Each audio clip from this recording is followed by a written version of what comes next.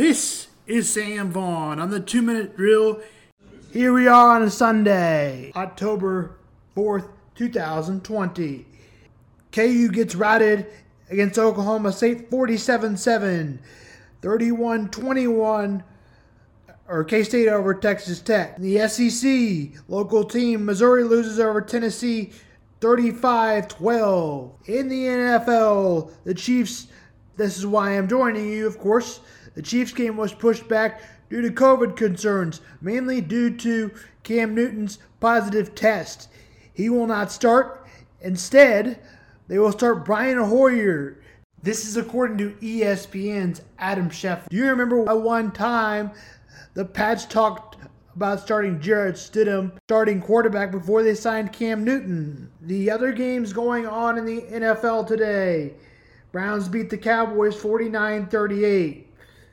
Saints beat the Lions 35-29.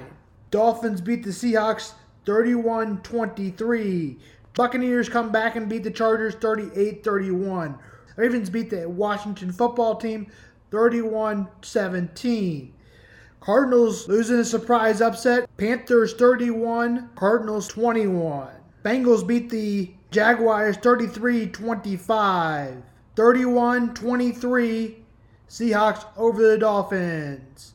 Rams over the Giants 10-3 in the second quarter. The Giants lead the Rams right now 7-3. Colts lead the Bears 7-0. Bills lead the Raiders 7-3. On Sunday Night Football, the Eagles will go against the 49ers. Kickoff is at 7:20 tonight on NBC.